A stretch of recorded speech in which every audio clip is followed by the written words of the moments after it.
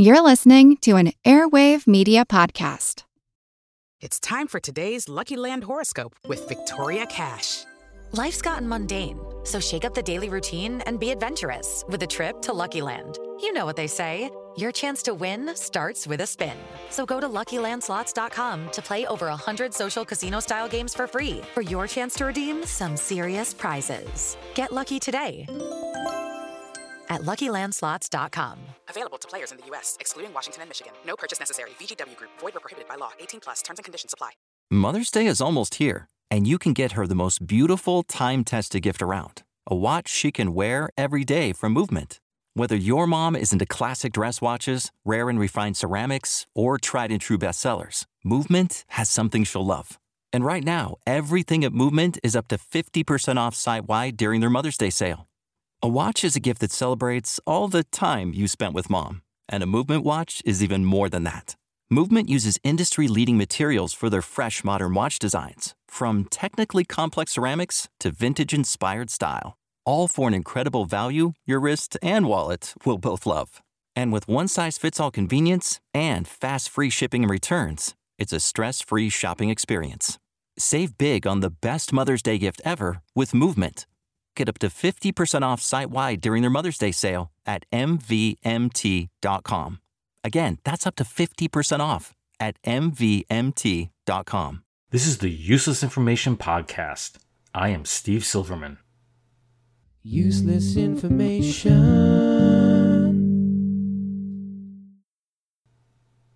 A few weeks ago, I finished a unit on minerals in the earth science class that I teach, and I asked my students how it's possible that both the minerals graphite and diamond can be made of pure carbon, basically the same stuff, yet graphite is among the softest of all known minerals and diamond among the hardest.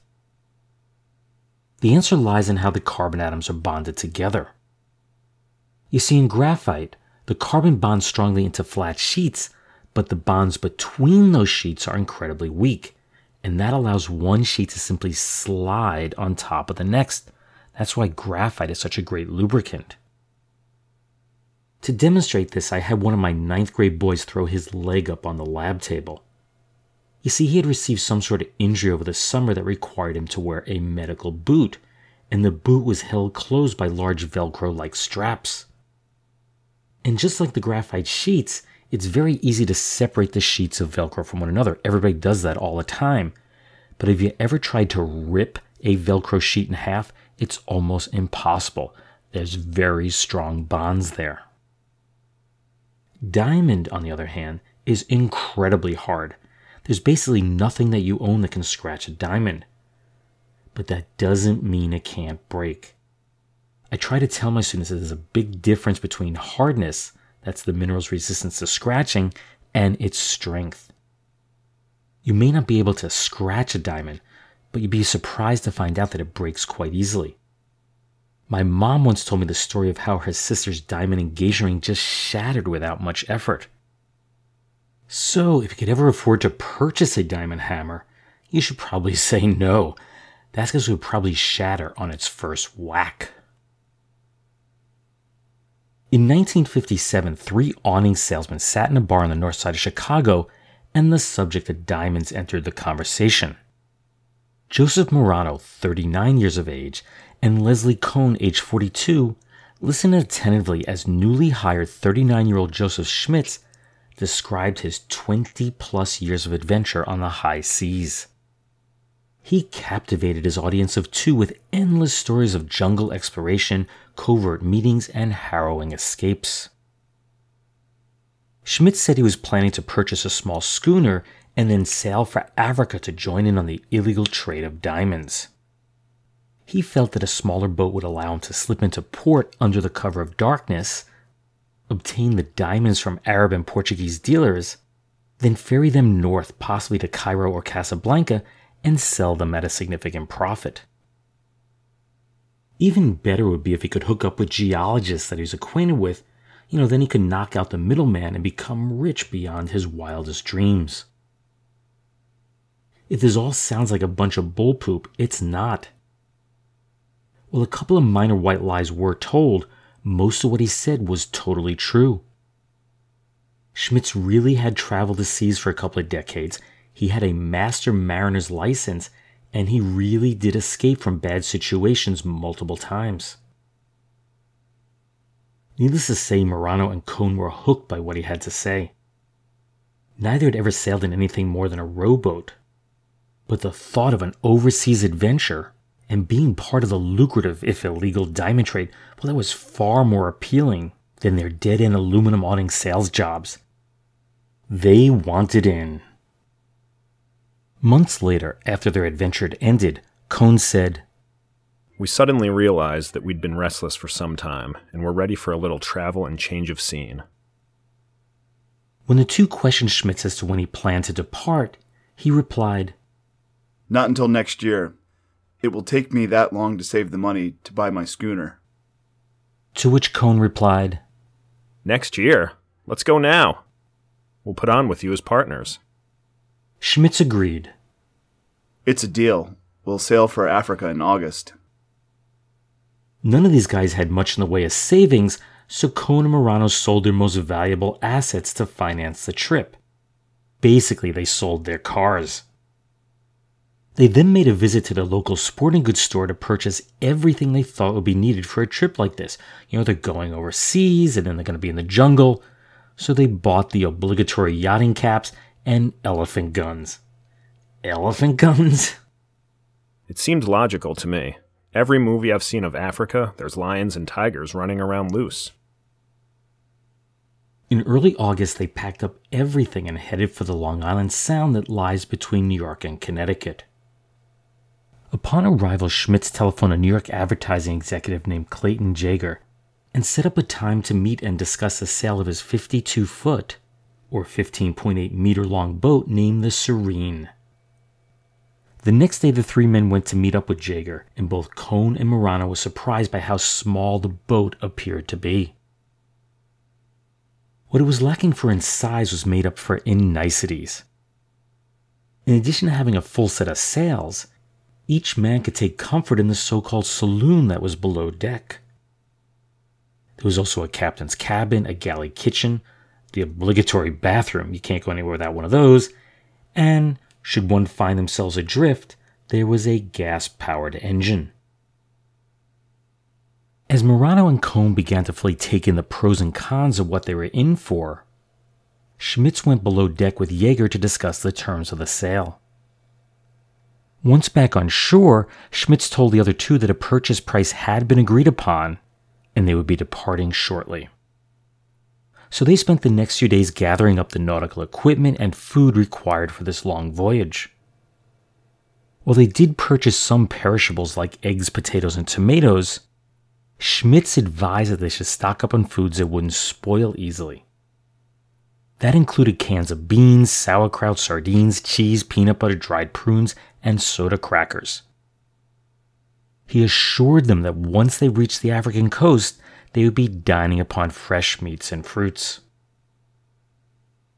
Early on the morning of August 14, 1957, the three finally set out from City Island in the Bronx on what was certain to be the adventure of a lifetime. While Schmitz had earlier implied that sailing a ship of this size was a fairly easy thing to do, Cohn and Marano quickly realized that it was anything but. They were totally unprepared for what was about to come. While still in calm waters, Schmitz attempted to give his two assistants a lesson in handling the lines. It was mass confusion. As Schmitz was blurting out commands that they could barely understand, the two novices were getting tangled up in the unfolding sails and ropes, smashing into the masts, and just plain getting beaten up and bruised by the whole experience. Marano later stated, "To turn one of these schooners around is a big operation. Everybody jerking on the ropes and the captain making with the yacht lingo, and all the time a big boom is flying around that's liable to whack your head right off." Once the drill was over, the two went below deck to grab a beer. They didn't have long to relax. Seemingly out of nowhere, the floor of the saloon just rose up and then crashed back down, sending Marano and Cohn flat down onto the carpeted floor. The storm that they had sailed into seemed to increase in intensity with each passing hour. At one point, Schmitz tied himself to the captain's wheel, and he ordered the two inexperienced partners below deck until the storm passed. In the meantime, each would take turns crawling on deck and spoon-feeding Schmitz from a can of beans. At one point, the schooner just rolled so sharply that its mast nearly touched the water. Even worse, the cabin started to fill with water. So Schmitz told the two men that they needed to start the engine up and of course pump the water out. But it wouldn't turn over. It was later determined that the fuel lines had broken and much of the gasoline had leaked into the ship's bilge. They proceeded to pump by hand, not realizing they were pumping out hundreds of gallons of fuel out of the boat. Even if they could fix the engine, they had no gasoline to run it on. When the storm finally passed 3 days later, the yacht was spotted by a Navy transport ship. It headed over to see if the three were in need of any help, but Schmitz assured them that everything was just fine. Cohn and Morano stood there stunned as they watched him turn down an offer of much-needed assistance. Schmitz assured the two that he had been through far worse and that everything would be fine.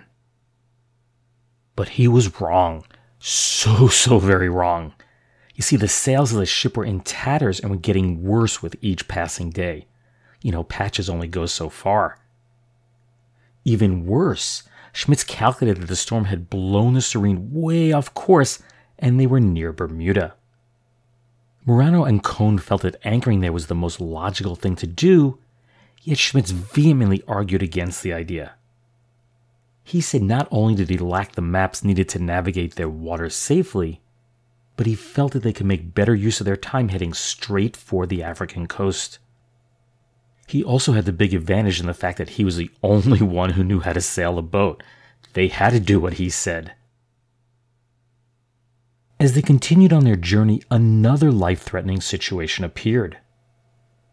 This time they had sailed into dead calm water. And as you know, sails need the wind to move, and they were going nowhere. Under normal circumstances, they would simply started the gas engine, but as I mentioned, they had pumped all the fuel overboard. As a result, day after day, the Serene just sat there. Cohn later stated, "You'd go up on deck and see the same bean can bobbing right along with you in the same spot it had been when you tossed it overboard 2 days ago. I, for one, found this very demoralizing." While they didn't challenge Schmitz on his navigational skills, the two began to suspect that they were simply sailing round and round in a circle. Morano stated, "All we knew was we were supposed to be sailing due east, and the sun was coming up in a different place every morning. That was fishy." Even worse, they were running out of food and drinking water. Morano had shed 50 pounds and Cohn dropped 30. That's approximately 23 and 14 kilograms respectively. This made them far too weak to continually operate the hand pumps to empty the water out of the bilge. Then suddenly everything changed one morning. Schmitz pointed to his mariner's license that he had tacked up on the wall.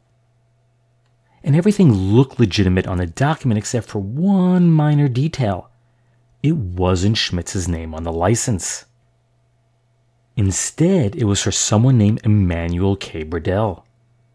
Captain Schmitz was no more. The two underlings were to refer to him as Captain Burdell from that moment on.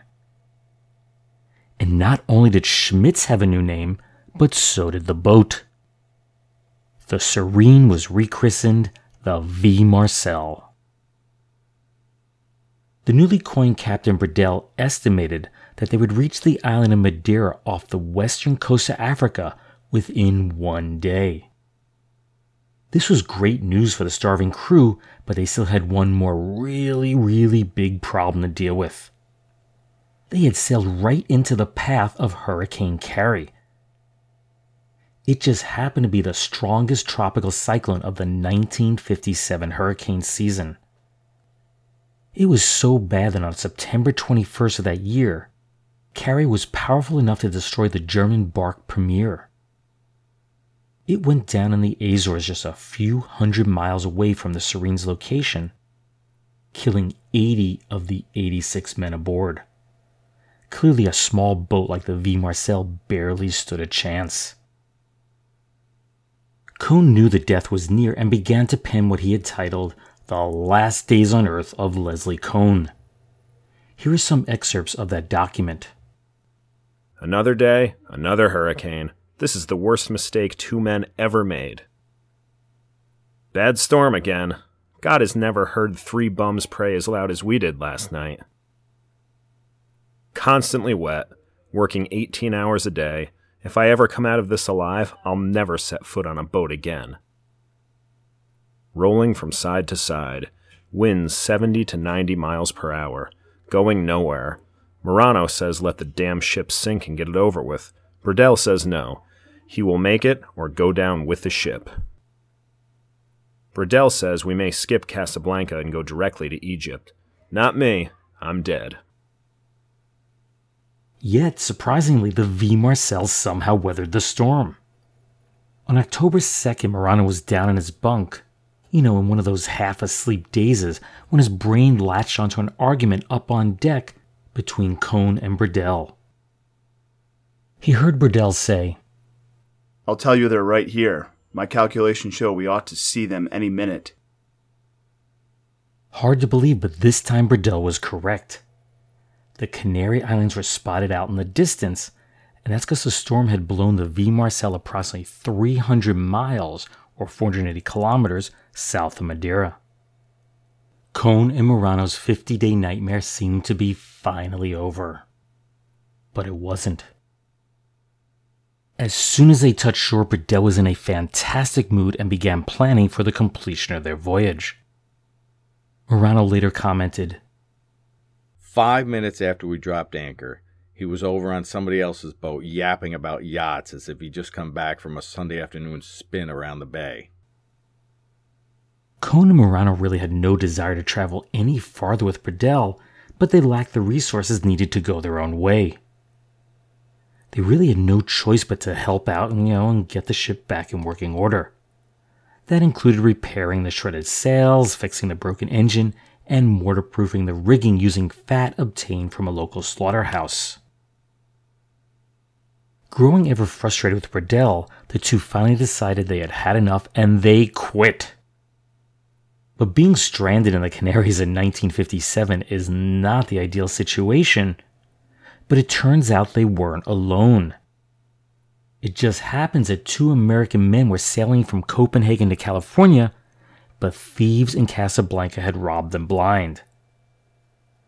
So they agreed to provide Morano and Cohn with passage to the West Indies in exchange for stocking the boat with the necessary provisions. So the two sold just about everything they had, and soon the 4 set sail. Their awful experience of sailing across the ocean with Burdell was now just a memory. Well, at least that's what they thought. Their 44-day trip to the West Indies was anything but pleasant, but when they finally arrived in Barbados, Cohn and Morano were greeted with the shock of a lifetime. You see, while still in the Canaries, Morano had written to relatives back in Chicago requesting that they send him money. The replies that he received were not what he had wanted to hear. Instead of sending money, he learned that all 3 of them were wanted by the FBI for the theft of the Serene. We're going to take a quick break to hear from the sponsor of today's podcast, but when we return, you'll learn what happened next. Step into the world of power, loyalty, and luck. I'm gonna make him an offer he can't refuse. With family, cannolis, and spins mean everything. Now, you wanna get mixed up in the family business. Introducing The Godfather at ChumbaCasino.com. Test your luck in the shadowy world of The Godfather slot. Someday, I will call upon you to do a service for me. Play The Godfather, now at ChumbaCasino.com. Welcome to the family. No purchase necessary. VGW Group. Void where prohibited by law. 18+. Terms and conditions apply. Welcome back. Just before the commercial break, I had surprised you with the fact that the 3 men who are the subject of today's story or wanted by the FBI for the theft of the Serene. It turns out that the Serene had never been for sale in the first place. When Burdell, and his name truly was Emmanuel K. Burdell, when Burdell met with the boat's owner, 35-year-old Clayton T.M. Jaeger, it was only to lease the boat. In exchange for a $571 fee, the two agreed upon a 10-day excursion, which was later extended to 17 days, that was to be strictly confined within the Long Island Sound. Jaeger made it perfectly clear to Burdell that under no circumstances was he to sail the boat out into the open ocean. Its sails simply were not up to task. When the boat didn't arrive back after his charter expired, Jaeger became concerned and contacted the Coast Guard. It wasn't long before airplanes and cutters were searching every inlet along the Atlantic coast looking for the Serene. When they failed to spot her, thoughts of more sinister plans began to come to light. Could they have stolen the boat to smuggle drugs? Were they using it for gun running? Or how about Russian espionage? That's when the FBI was called in to investigate. When the boat was initially rented, Schmitz or Burdell, whichever you prefer, he gave his address as 3435 North Bell Avenue in Chicago. But upon investigation, it was learned that this was a former address of Burdell's cousin Robert Schmitz and his family, and they had moved out about 6 months prior. Cohn and Marano used the last of their money to fly back to the States. Originally informed that they faced a maximum penalty of $10,000, that's $88,000 today, and 10 years in prison, well, the two must have been greatly relieved to find out that no charges would be pressed against them. The FBI was only interested in locating Burdell, who just happened to be on probation from a 20-year suspended sentence for forging checks. Locating Burdell proved difficult because he had already left port. This time he took on an English teacher as his mate, and he was sighted in various locations throughout the Canary Islands. Authorities finally caught up with him on November 27th, and pending clarification of the true ownership of the Serene, the boat was confined to the naval yards in Las Palmas and placed under constant guard. 2 Spanish crewmen and 2 Swedish women who were aboard at the time, well, they were released after it was determined that they had no involvement whatsoever in the theft of the boat. Burdell was ordered to stay aboard the Serene, but on Tuesday, January 28, 1958, he gave them the slip. He swam underwater past the Spanish guards to freedom. He left everything behind, including his personal belongings and, of course, the Serene itself. A Spanish electrician named, and I know I'm going to butcher this, Severiano Godet Rodriguez. Well, Rodriguez, in exchange for the promise of obtaining a job in New York, he helped Burdell to stow away aboard a fishing boat, and they headed about 300 miles north to Madeira. Upon arrival in Madeira, Spanish authorities turned Burdell away, and he was forced to sail right back to Gran Canary Island. He was rearrested on February 23rd while socializing in a Las Palmas waterfront cafe. This time, Spanish police were taking no chances. They locked him up in a real jail cell. Once extradition proceedings were completed, U.S. Marshal Thomas J. Lunny and Assistant U.S. Attorney Herbert F. Roth, they traveled to the Canary Islands to bring the suspect back. After taking Burdell into their custody, the three boarded the SS Independence on June 26th, and they arrived back in the United States on July 2nd. As the press dug into this bizarre story further, it was learned that Burdell was a married man who had a wife named Mavis and 2 daughters in Johannesburg, South Africa. He told reporters he had not heard from Mrs. Burdell since this whole diamond hunting escapade began to unfold. He said, quote, "She has no sense of humor, I suppose." His former boss at Translite, that's Milton Rifkin, he stated, It sounded like a television comedy to me. We discharged Cohen and Morano early last summer, and Schmidt left later. He sure had a winning personality. He continued. Next thing we knew, federal agents were here asking about the men, and we heard about the stolen yacht. Newspapers called us from all over the world. I don't know what got into those fellas. 4 charges were filed against Burdell. That's theft of the Serene, theft of Clayton Jaeger's personal property, transporting stolen goods, and altering a Coast Guard certificate. He was held on $20,000 bond, that's about $172,000 today, and was facing a prison term of 30 years and or a $30,000 fine. Being totally broke at this point, a Legal Aid Society attorney was assigned to defend him.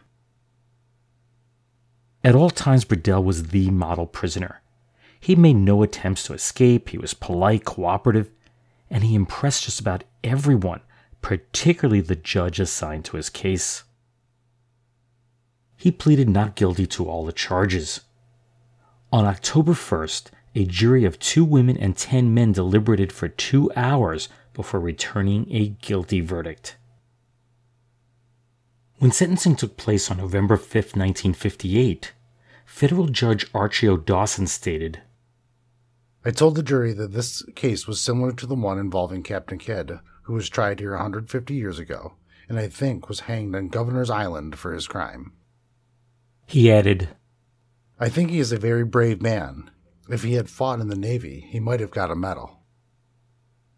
Dawson sentenced Burdell to 1 year and 1 day at the U.S. Penitentiary in Lewisburg, Pennsylvania.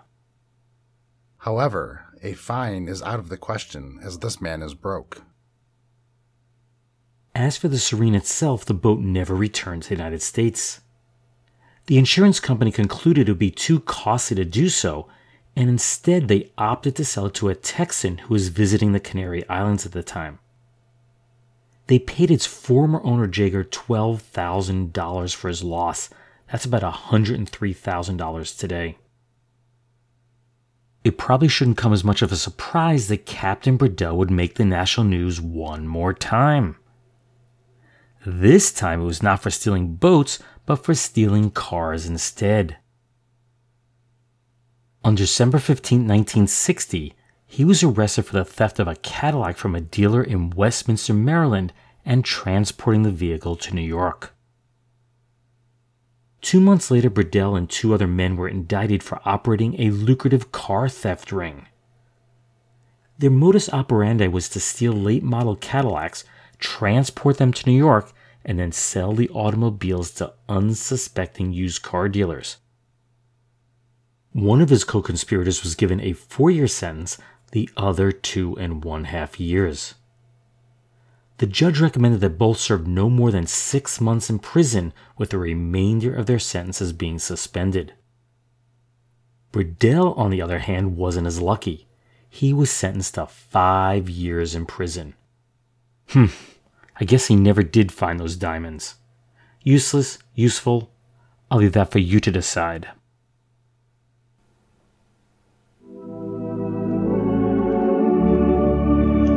Some of the barbers are discussing a little of this and that. No kidding, Cliff. Who do you think is the most important woman in the world today? I still say Mommy. Yeah. Oh, sure, Mother Barbara's the most important woman in our immediate world. But I mean, who do you think is the most important woman in all the world? Who would you say, Claude? Mrs. Roosevelt, maybe? Madame Chiang-Kai-shek? Or perhaps Ovida Kopabi? You're not very definite, are you, Claude? No, I'm not. But I think they're all important women. Uh-huh. But who is the most important woman? What do you think, Hazel? Well, I'd say the American housewife is the most important woman in the world today, Teddy. She doesn't get any fanfare or glory, but she's doing a 24-hour job that's mighty important to the war effort. Mean keeping the old home fires burning and all that? Oh, that's only a small part of her job, Cliff. For one thing, the American housewife has had to learn to be an even better buyer in order to keep down inflation. Mean she's had to learn how not to buy, unnecessarily, to do that? Mm-hmm. And she's got to be a pagliacci. You know, laugh when she feels like crying in order to keep up the family's morale. Oh, yes. And probably her greatest contribution to winning the war is keeping up America's high standards of health, in spite of rationing and shortages. Well, there's no argument there, Hazel. Thanks to what the American housewife has learned about nutrition and the importance of vitamins in the diet, the health of the American people has never been better. But, of course, there's still room for improvement. So, friends, if you haven't been able to put as much into your war job as you'd like to because you lack energy and vitality, maybe it's because your diet is short on important vitamins. If that's the case, give Fleischmann's 7-Day Vitamin Pickup a chance to help you. Now, this means taking 2 cakes of Fleischmann's yeast every day for 7 days straight. You see, Fleischmann's yeast with the yellow label is the only fresh yeast on the market with both vitamin B complex and added amounts of vitamins A and D. And when you mix it with tomato juice, which contains vitamin C, you've got a delicious vitamin cocktail that contains every vitamin known to be needed in human nutrition. And only 2 vitamin cocktails give you the daily minimum requirements of vitamins A, B1, C, and D, and a supply of all the vitamins in the B complex group. So ask your grocer tomorrow for a week's supply, 14 cakes of Fleischmann's yeast. And then, last thing every night, first thing every morning, drink a vitamin cocktail, Fleischmann's fresh yeast in cool tomato juice. Yes, drink it, America. To your health. That commercial for Fleischmann's yeast is from the August 15, 1943 broadcast of One Man's Family. This particular episode was titled Further Preparations for Claudia's Departure. Having just used Fleischmann's yeast the other day to make bread for Thanksgiving, at least in my mind, this seemed like a good choice for the podcast. The story goes that Charles Fleischmann, who was born in what was then the Austrian Empire, he came to the United States in 1866, and he was dismayed by the quality of bread here. He thought it was awful. Being the son of a brewer-baker, he traveled back home and he obtained some samples of his dad's yeast. He then returned to the U.S. and brought his brother Maximilian with him, and in 1868 the two settled in Cincinnati. Their next step was to take their yeast to a successful Cincinnati brewer named James Gaff. He was so impressed by their product that he was willing to provide financial backing. Together they established Gaff, Fleischmann and Company, and in 1869, the company introduced its compressed yeast to the market. It was the first standardized yeast to be sold commercially, and it was an immediate success. In 1876, they advertised that more than 1 million families were using their product. That same year, the company set up a concession stand at the Philadelphia Centennial Exposition. Now keep in mind, this is the 100th anniversary of the United States, and with an estimated 10 million people attending the exposition, their yeast became even more popular. When James Gaff died on January 29th of 1879, the Fleischmanns purchased the company outright from Mrs. Gaff. In 1929, Fleischmann's became part of Standard Brands. Then in 1981, it became part of Nabisco, and in 1986, it was sold to the Australian company Burns Philp, which in turn, in 2004, sold its yeast business to Associated British Foods subsidiary ACH Food, where it stays today. So here's a question for you. On March 14th of 1950, Thomas James Holden became the first man to do something. Well, it's more like something he did, and it was really, really wrong, terribly wrong.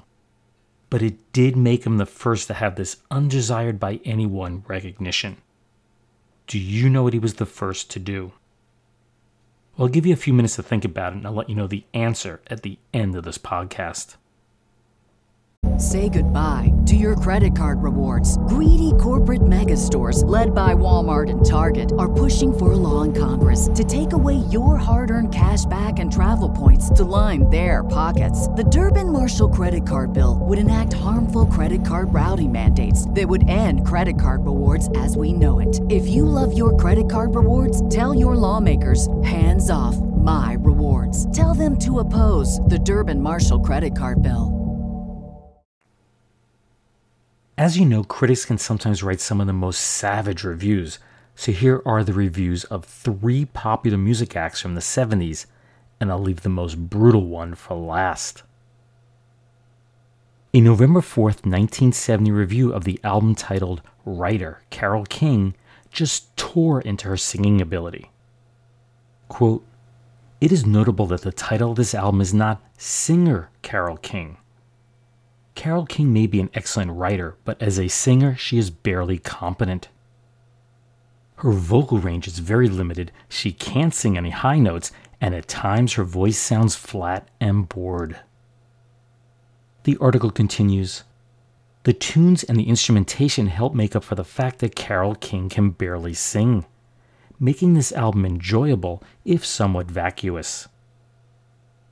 It concludes that the songs may appear on other artists' albums in the future, quote, "But this is probably the first and only album Carole King will ever make." Just a little off there. You probably know the story about her next album, which was titled Tapestry. It was the #1 best-selling album for 15 consecutive weeks, had the second longest run of any album ever on the Billboard 200 chart, that's after Pink Floyd's Dark Side of the Moon, and to date it has sold over 25 million copies. You may or may not know this, but Elton John was the best-selling musical act of the 70s. But few people realize that the best-selling American band was the brother-sister act, the Carpenters. Well, James D. Dilts offered up a review of a Carpenters concert in the August 3rd, 1972 issue of the Baltimore Sun, and he immediately observed how different it was from any other concert he had attended. Quote, "I knew something was wrong as soon as I got to the gate. No suburban attack squads in tattered clothes roaming the fence, fainting at the entrance only to go over or under further down. No rocks, no epitaphs." Even more unusual was how easy it was for him to get backstage. You know, roadies and managers do everything possible to keep fans from gaining access. Yet it was very different this time. Believe it or not, the group's manager walked out to greet him and let Dilts in without any debate.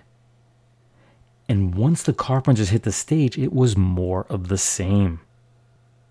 He couldn't help but notice that some of the audience members were dressed in nice clothing, they stayed in their seats, and there was no sign of drugs or alcohol.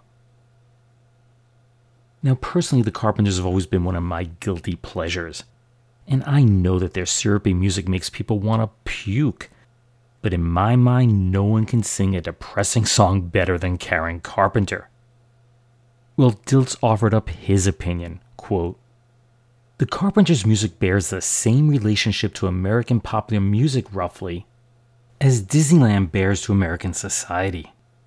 All the impurities, the vitality, the diversity have been strained out, and the bland remainder repackaged into a sort of Mickey Mouse version of the real thing."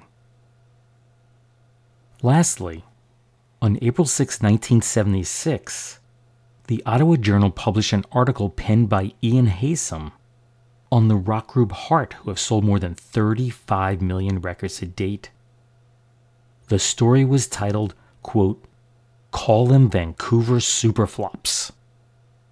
He just tore into how bad he thought Heart really was.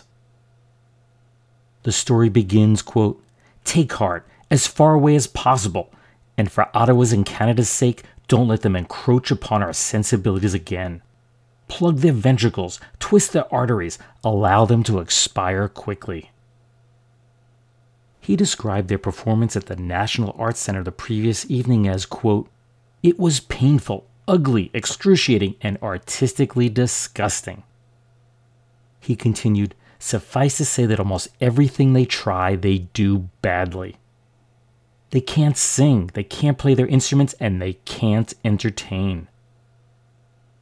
The only person in the band that had anything positive to say about was lead singer Ann Wilson, whom many today consider to be one of the best female rock vocalists ever. Quote, "Only Ann Wilson, a female parody of Mick Jagger with as much talent overall as he possesses in his lower lip, approaches that thing called ability. She plays the flute passably well and struts sexily about the stage, which at least takes attention away from the music, such as it is. He concludes his brutal attack on the band with, quote, "So have a heart and have a heart attack for music's sake." Ouch. So earlier in the podcast, I'd asked you about Thomas James Holden. Did you know what he was the first to do? Well, before I give you the answer, I should probably provide you with a little background as to who he was. Basically, Thomas or Tough Tommy Holden led a life of crime. It started with the robbing of banks, payrolls, and mail trains in the 1920s, but then two members of the gang that he ran with, that's Frank Weber and Charles Harmon, they murdered a hostage while robbing a bank in Menominee, Wisconsin. Tommy and his partner Frank Keating, the famed Holden Keating gang, they were furious, and soon the bodies of Weber and Harmon were found in a ditch. Any guess as to who murdered them? In 1928, the two robbed a train in Evergreen Park, Chicago, and earned the nicknames of the Evergreen Bandits. Both were sent to Leavenworth for the crime, but they weren't there that long. Somehow they were able to use forged passes to escape from the prison in December of 1931. The two ended up in Kansas City and hooked up with the Barker Karpus gang. And of course they did what they did best. They robbed more banks. Well, authorities finally caught up with them while they were out playing golf of all things, and they were rearrested on December 7th of 1932. Some 15 years later, that's November 28th of 1947, Tommy Holden was paroled from Leavenworth, but he was far from reformed. On June 5th of 1949, he got into an argument. He was drunk, of course. He got into an argument with his wife, and he shot her dead. He then turned the gun on her two brothers, and he killed them also. So to answer the question I had asked earlier, on March 14th, 1950, he became the first man to be listed on the FBI's 10 most wanted fugitives list. He was now public enemy number 1. It was while he was working as a plasterer in Beaverton, Oregon, that a local recognized him from a picture that had appeared in the Oregonian newspaper on June 20th of 1951. He was arrested 2 days later and died in prison 2 years after that. Well, that brings another episode of the Useless Information Podcast to a close. Be sure to sign up for my new Twitter feed, that's @UselessInfoCast, and you'll be among the first to know when a new episode is released. Again, the handle is @UselessInfoCast. Also, be sure to like the show on Facebook. You can just do a quick search for the Useless Information Podcast, and it should pop up. You can subscribe to the podcast through iTunes, Google Play, Spotify, TuneIn, or through any of the leading podcast directories, and it will automatically be downloaded when a new episode's released. Just a reminder that the Useless Information Podcast is part of the Recorded History Podcast Network. Be sure to go to recordedhistory.net to learn about all of the high-quality history podcasts that the network has to offer. Anyway, thanks again for listening, and I hope you tune in the next time. Bye. Hello, it is Ryan, and we could all use an extra bright spot in our day, couldn't we? Just to make up for things like sitting in traffic, doing the dishes, counting your steps, all the mundane stuff. That is why I'm such a big fan of Chumba Casino. Chumba Casino has all your favorite social casino-style games that you can play for free anytime, anywhere with daily bonuses. That should brighten your day a little. Actually, a lot. So sign up now at ChumbaCasino.com. That's ChumbaCasino.com. No purchase necessary. VGW Group. Void where prohibited by law. See terms and conditions. 18+. Mother's Day is almost here, and you can get her the most beautiful time-tested gift around. A watch she can wear every day from Movement. Whether mom's into classic dress watches, rare and refined ceramics, or tried-and-true bestsellers, Movement has something she'll love. And right now, you can save big on the best Mother's Day gift ever with up to 50% off site-wide during Movement's Mother's Day sale at MVMT.com. Again, that's up to 50% off at MVMT.com.